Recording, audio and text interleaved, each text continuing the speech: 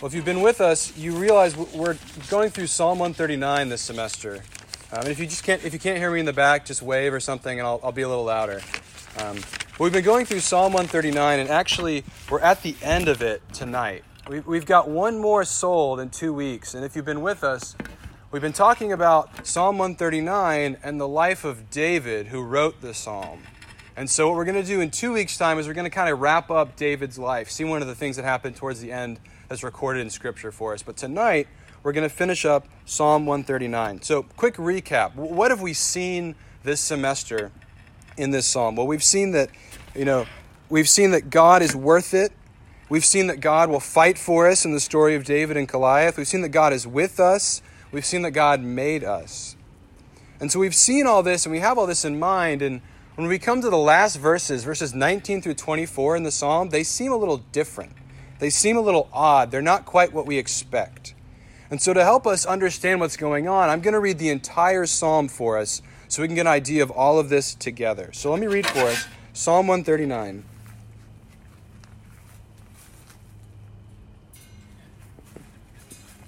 O Lord, you have searched me and known me. You know when I sit down and when I rise up. You discern my thoughts from afar. You search out my path and my lying down, and are acquainted with all my ways. Even before a word is on my tongue, behold, O Lord, you know it altogether. You hem me in behind and before, and lay your hand upon me. Such knowledge is too wonderful for me. It is high, I cannot attain it. Where shall I go from your spirit? Or where shall I flee from your presence? If I ascend to heaven, you are there. If I make my bed in Sheol, you are there. If I take the wings of the morning and dwell in the uttermost parts of the sea, even there your hand shall lead me, and your right hand shall hold me. If I say, surely the darkness shall cover me, and the light about me be night. Even the darkness is not dark to you. The night is bright as the day, for darkness is as light with you. For you formed my inward parts. You knitted me together in my mother's womb. I praise you, for I am fearfully and wonderfully made. Wonderful are your works. My soul knows it very well. My frame was not hidden from you when I was being made in secret, intricately woven in the depths of the earth. Your eyes saw my unformed substance. In your book were written, every one of them, the days that were formed for me, when as yet there were none of them. How precious to me are your thoughts, O God! How vast is the sum of them! If I would count them, they are more than the sand. I awake, and I am still with you. And then our passage for tonight. Oh, that you would slay the wicked, O God. O men of blood, depart from me. They speak against you with malicious intent. Your enemies take your name in vain. Do I not hate those who hate you, O Lord? And do I not loathe those who rise up against you? I hate them with complete hatred. I count them my enemies. Search me, O God, and know my heart. Try me and know my thoughts. And see if there be any grievous way in me, and lead me in the way everlasting. Let's pray. Father, thank you for this time to come to your word. Thank you for the encouragement that Psalm 139 is. Would you help us to understand what David is saying as the psalm comes to a close, and encourage us by the promises that you've made to us in your word. Now, I know everybody has a friend like this, or maybe you're this friend yourself, but when you're joking around, you always have the person who takes it just a bit too far, right? There's always that person. You're all joking and having fun, and somebody just takes it just a bit too far, and you say, that was too far. Well, we come to this passage in Psalm 139, and if we're honest, we're kind of thinking that of David, like, all right, David, I've been hearing what you're saying. It all makes sense. And then you say, oh, would you slay the wicked, oh God? And we think, that's just a little bit too far, right? And so we have to understand, what is David saying? What is going on? Why would he finish the psalm this way? Well, because of who God is, because of the beauty of who God is, we should fight against evil, both in ourselves, both in the world and in ourselves. So because of who God is, we need to fight against evil, both in the world and in ourselves. So we need to see David's words in light of that. So first, we need to fight against evil in the world. And that's the first few verses 19 to 22. Let me read those again. Oh, that you would slay the wicked, O God. O men of blood, depart from me. They speak against you with malicious intent. Your enemies take your name in vain. Do I not hate those who hate you, O Lord? And do I not loathe those who rise up against you? I hate them with complete hatred. I count them my enemies. So this is amazing that David is saying this. We're saying, well, what is going on, right? Well, if you've been reading with us in our reading plan, reading 1st and 2nd Samuel, or if you know something about David's life, people are out to kill him. People are actually out for his blood, right? People want to kill him because he's the king of Israel. And the thing is, they don't want to kill him just for who he is. They want to kill him because he's following God. These people aren't opposed to David so much as they're actually opposed to God himself. You see, these people are breaking God's law. Now, God's law is all over the Bible, but where's the best place to look at it? Where's the best place to see it? That's in the Ten Commandments. And so these people are breaking some of those commandments. They're taking the Lord's name in vain. That's the 3rd commandment. They're also out for David's blood. They want to commit murder, right? That's the 6th commandment. And so they're breaking God's law. And the thing is, David is opposed to these people because they're opposed to God. They're opposed to the goodness of God, the God who knows David, the God who's with David, the God who never leaves or forsakes David. He says, if they're against you, I should be against them. He's opposed to them. But if that's David's experience, that's probably not our experience. I don't remember the last time somebody was out for my blood, right? Do you? It's just not what happens nowadays. Right? Nobody's out to do that with us.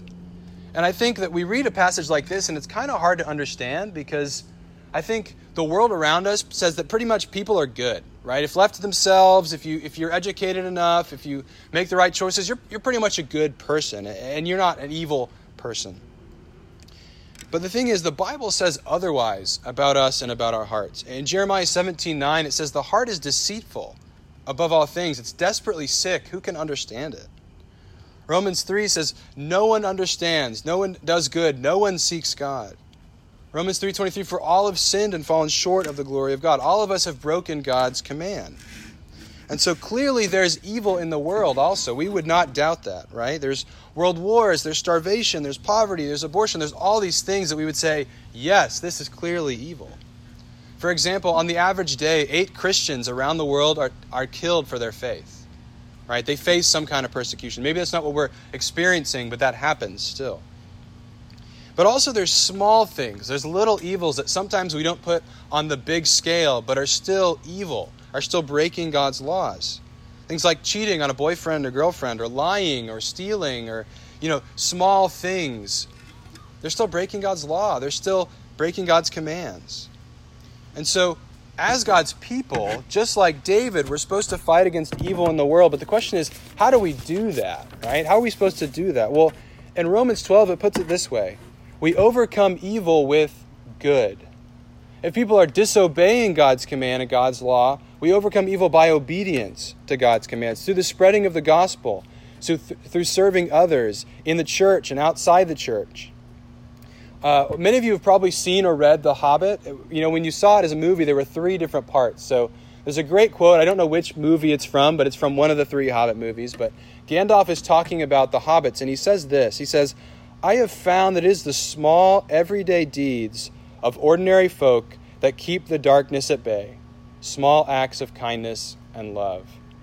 Because we tend to think, right, there's so much evil in the world. There's so many big, difficult things going on that what am I supposed to do with that? But God is calling us to overcome evil with good, with obedience.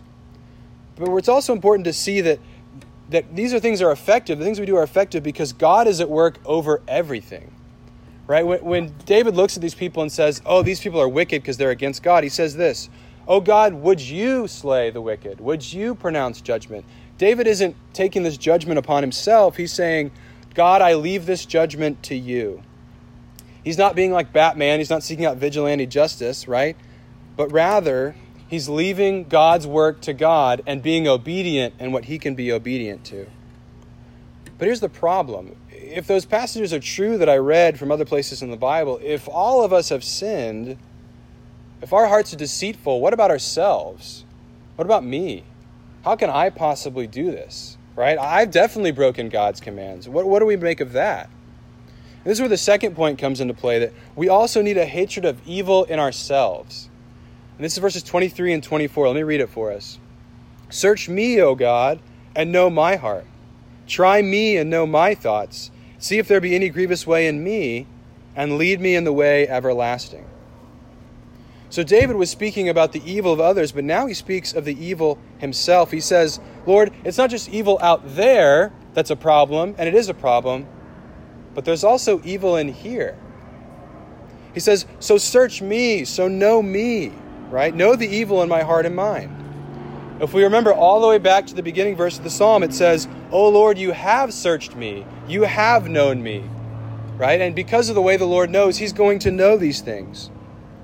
But David says, know my fears, know my cares, know my worries, know the dark places of my heart and mind, and don't just know them, but see if there's any grievous or painful or wicked way in me, and then lead me instead in the way everlasting. Lead me in the righteous way. Another way to translate this is lead me in the ancient way. Lead me in the way of obedience. I'm sure some of you are fans of The Mandalorian out there, and the one quote that occurs over and over is, this is the way. Right? He has this way as a Mandalorian that he needs to follow no matter how difficult it is, no matter how hard it is. And his response, this is the way. And I can't help but thinking about that when we come to this passage of the ancient, the everlasting way that God is leading David and leading us in. But David is also speaking from experience when he's talking about the evil in his own heart and mind.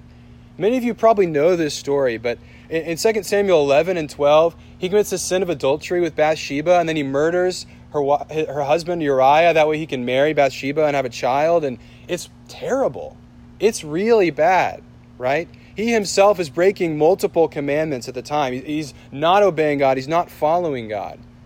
And so he's saying, God, search me and know me. And he has this psalm in Psalm 51 about his confession about his sin, right?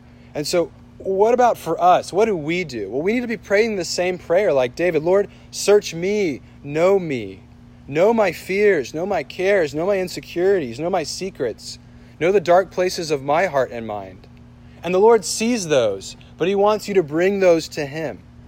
Ask the Lord to show the evil and sinful ways in you. That's a bold prayer. That's a very bold prayer. But then also, don't just stop there. Ask God to lead you in the everlasting way. Give these things over to him. Pray the prayer of Psalm 51 like David. Make it known to other people. Make it known to trusted parents. Make it known to your leaders. Make it known to good Christian mentors so that you're not walking this everlasting path, this righteous way alone. People love you. People want to come alongside you and help you. But maybe you're still saying, that's all great, but I could never come clean. I could never be known like that. If you really knew me, you wouldn't want to know me. If you really knew me, you wouldn't love me, right? That's what we think about. When we start to think about the evil that's in us, the deceit that's in us, you say, maybe if God really knew me, which he does, he must not really like me. He must not really want me. I know the Bible says that he loves me, but how can he possibly do that, right? But we know there is forgiveness and hope. After David sins with Bathsheba, when he's talking it over with the prophet Nathan, Nathan says to David, the Lord has put your sin away. He's put it away. He's left it behind. Right? How can we have that assurance? How can we know that? That's what I want. I'm sure that's what we want. Well, we see this happen in Jesus. This is all about who Jesus is. Because he was also the king. He was descended from David. He was actually descended directly from David and Bathsheba, believe it or not. But he never disobeyed God's command. There was no evil in him. And yet, he paid for evil with the death that we deserve. He paid on the cross. He took judgment that we deserve. Right? We deserve death, and he took it upon himself to bring us back to God. And he did all this knowing our sin, knowing the sin of his disciples, knowing the people that would leave him and abandon him, but yet he still went to the cross, knowing all of this. And he came also to make an end to all evil, both in the world and in ourselves. And he does this in three ways that he puts an end to all sin and evil. First, through his death. As I've said, for those who believe, if you believe in Jesus, whatever sin you have is forgiven. The Lord puts that away and allows us to walk in the everlasting way. Second, by his Spirit. See, when we believe in Jesus, he gives us the Holy Spirit, the very power of God, the third person of the Trinity, to help us and renew our heart and mind. There's a thing called the Westminster Catechism, which is a bunch of question and answers about the faith. And it talks about what being more holy, but becoming more and more holy is like. And it uses the phrase, more and more dying unto sin and living unto righteousness. And this is the Christian life, that more and more we expose the areas of our heart to God that we don't want other people to see, and recognize and realize that there's forgiveness, there's hope, that we can be made right with God through what Jesus has done. But thirdly and finally, in Jesus' return, he will get rid of all sin, evil, and death. If you were with us this morning in church, we talked about this. God is putting an end to all wickedness. And there's going to be a new heavens and a new earth in which righteousness dwells, when there's going to be no mourning, no crying, no pain anymore. All the former evil things will pass away. And the reality is, we can't do any of these things ourselves. We're called to oppose evil in the world. We're called to oppose evil in ourselves. But we can only do this on the foundation of what Jesus has done. Because he's taken our sin, he's put it away, he loves us, and he knows us. Our sins are forgiven in him. We need this foundation. And see, because of who God is, and because of what he's done in Jesus, that's why we fight against evil. That's why we fight against evil in the world and in ourselves. That's why David can be so strongly opposed to evil, because these people are opposed to God. And he wants to live righteously. He wants to live well. Now we sang this morning, or this evening, Be Thou My Vision. I know it's familiar probably to a lot of you. But often when I see this hymn sung recently, I've seen a verse that's often taken out. And that's the third verse we sang, which says, Be thou my battle shield, sword for the fight. Be thou my dignity, thou my delight, thou my soul's shelter, thou my high tower. Raise thou me heavenward, O power of my power. Right? People kind of take it out because it's got some warfare language in it, and we're not sure what we think about that. But if we're honest, the Bible talks about the Christian life as a struggle, right? A struggle that God will give ultimate victory over, but a struggle in the present nonetheless. And so this Christian life is a journey on the everlasting, ancient way. And as we are doing that, we fight against evil. We need God's grace. We need the spiritual armor that the New Testament talks about, because we fight not against flesh and blood, but against powers and principalities and rulers of this present darkness.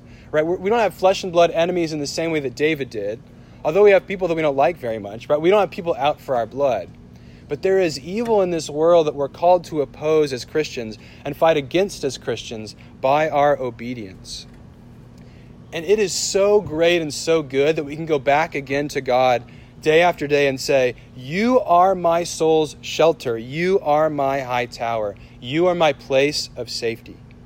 So whatever you've been through this semester, this year, 3 years, 4 years, 5 years, your whole life, whatever has happened, you can go back again and again to God and know He is my soul's shelter. And I am welcomed with open arms as a child of the King because of what Jesus has done. And so because of that, because of who God is, because of His greatness, because of His power, His goodness, and His love, because of all He's done, this is why we in turn fight against evil, both in the world and in ourselves. And we know as we do that the victory is sure in Jesus. And this is our hope in the Christian life. This is the hope of Psalm 139, the hope of who God is, the beauty of the Christian gospel, and all the things that Jesus has done. Let's pray. Father, thank you that you never leave us, that you never forsake us, that through Jesus you have put our sin away. You have put it far behind, as far as the east is from the west. Thank you for this encouragement, Lord, but would you sink this truth deeper and deeper into our hearts and minds? Lord, a lot of times we have doubt that, well, Lord, you can't mean this sin. You can't mean this evil thought or evil desire, but you do. Lord, would you help us to wrestle with our sin? Would you help us to pray the prayer of David, to search us, to know us, to see if there be grievous ways in us? Lord, be with us now as we talk in small groups, as we work this out in our daily life. And Lord, help us all to be encouraged and to know that we can always go to you. You are our soul's shelter, a high tower, and that you are raising us heavenward by the grace given to us in Jesus. Amen.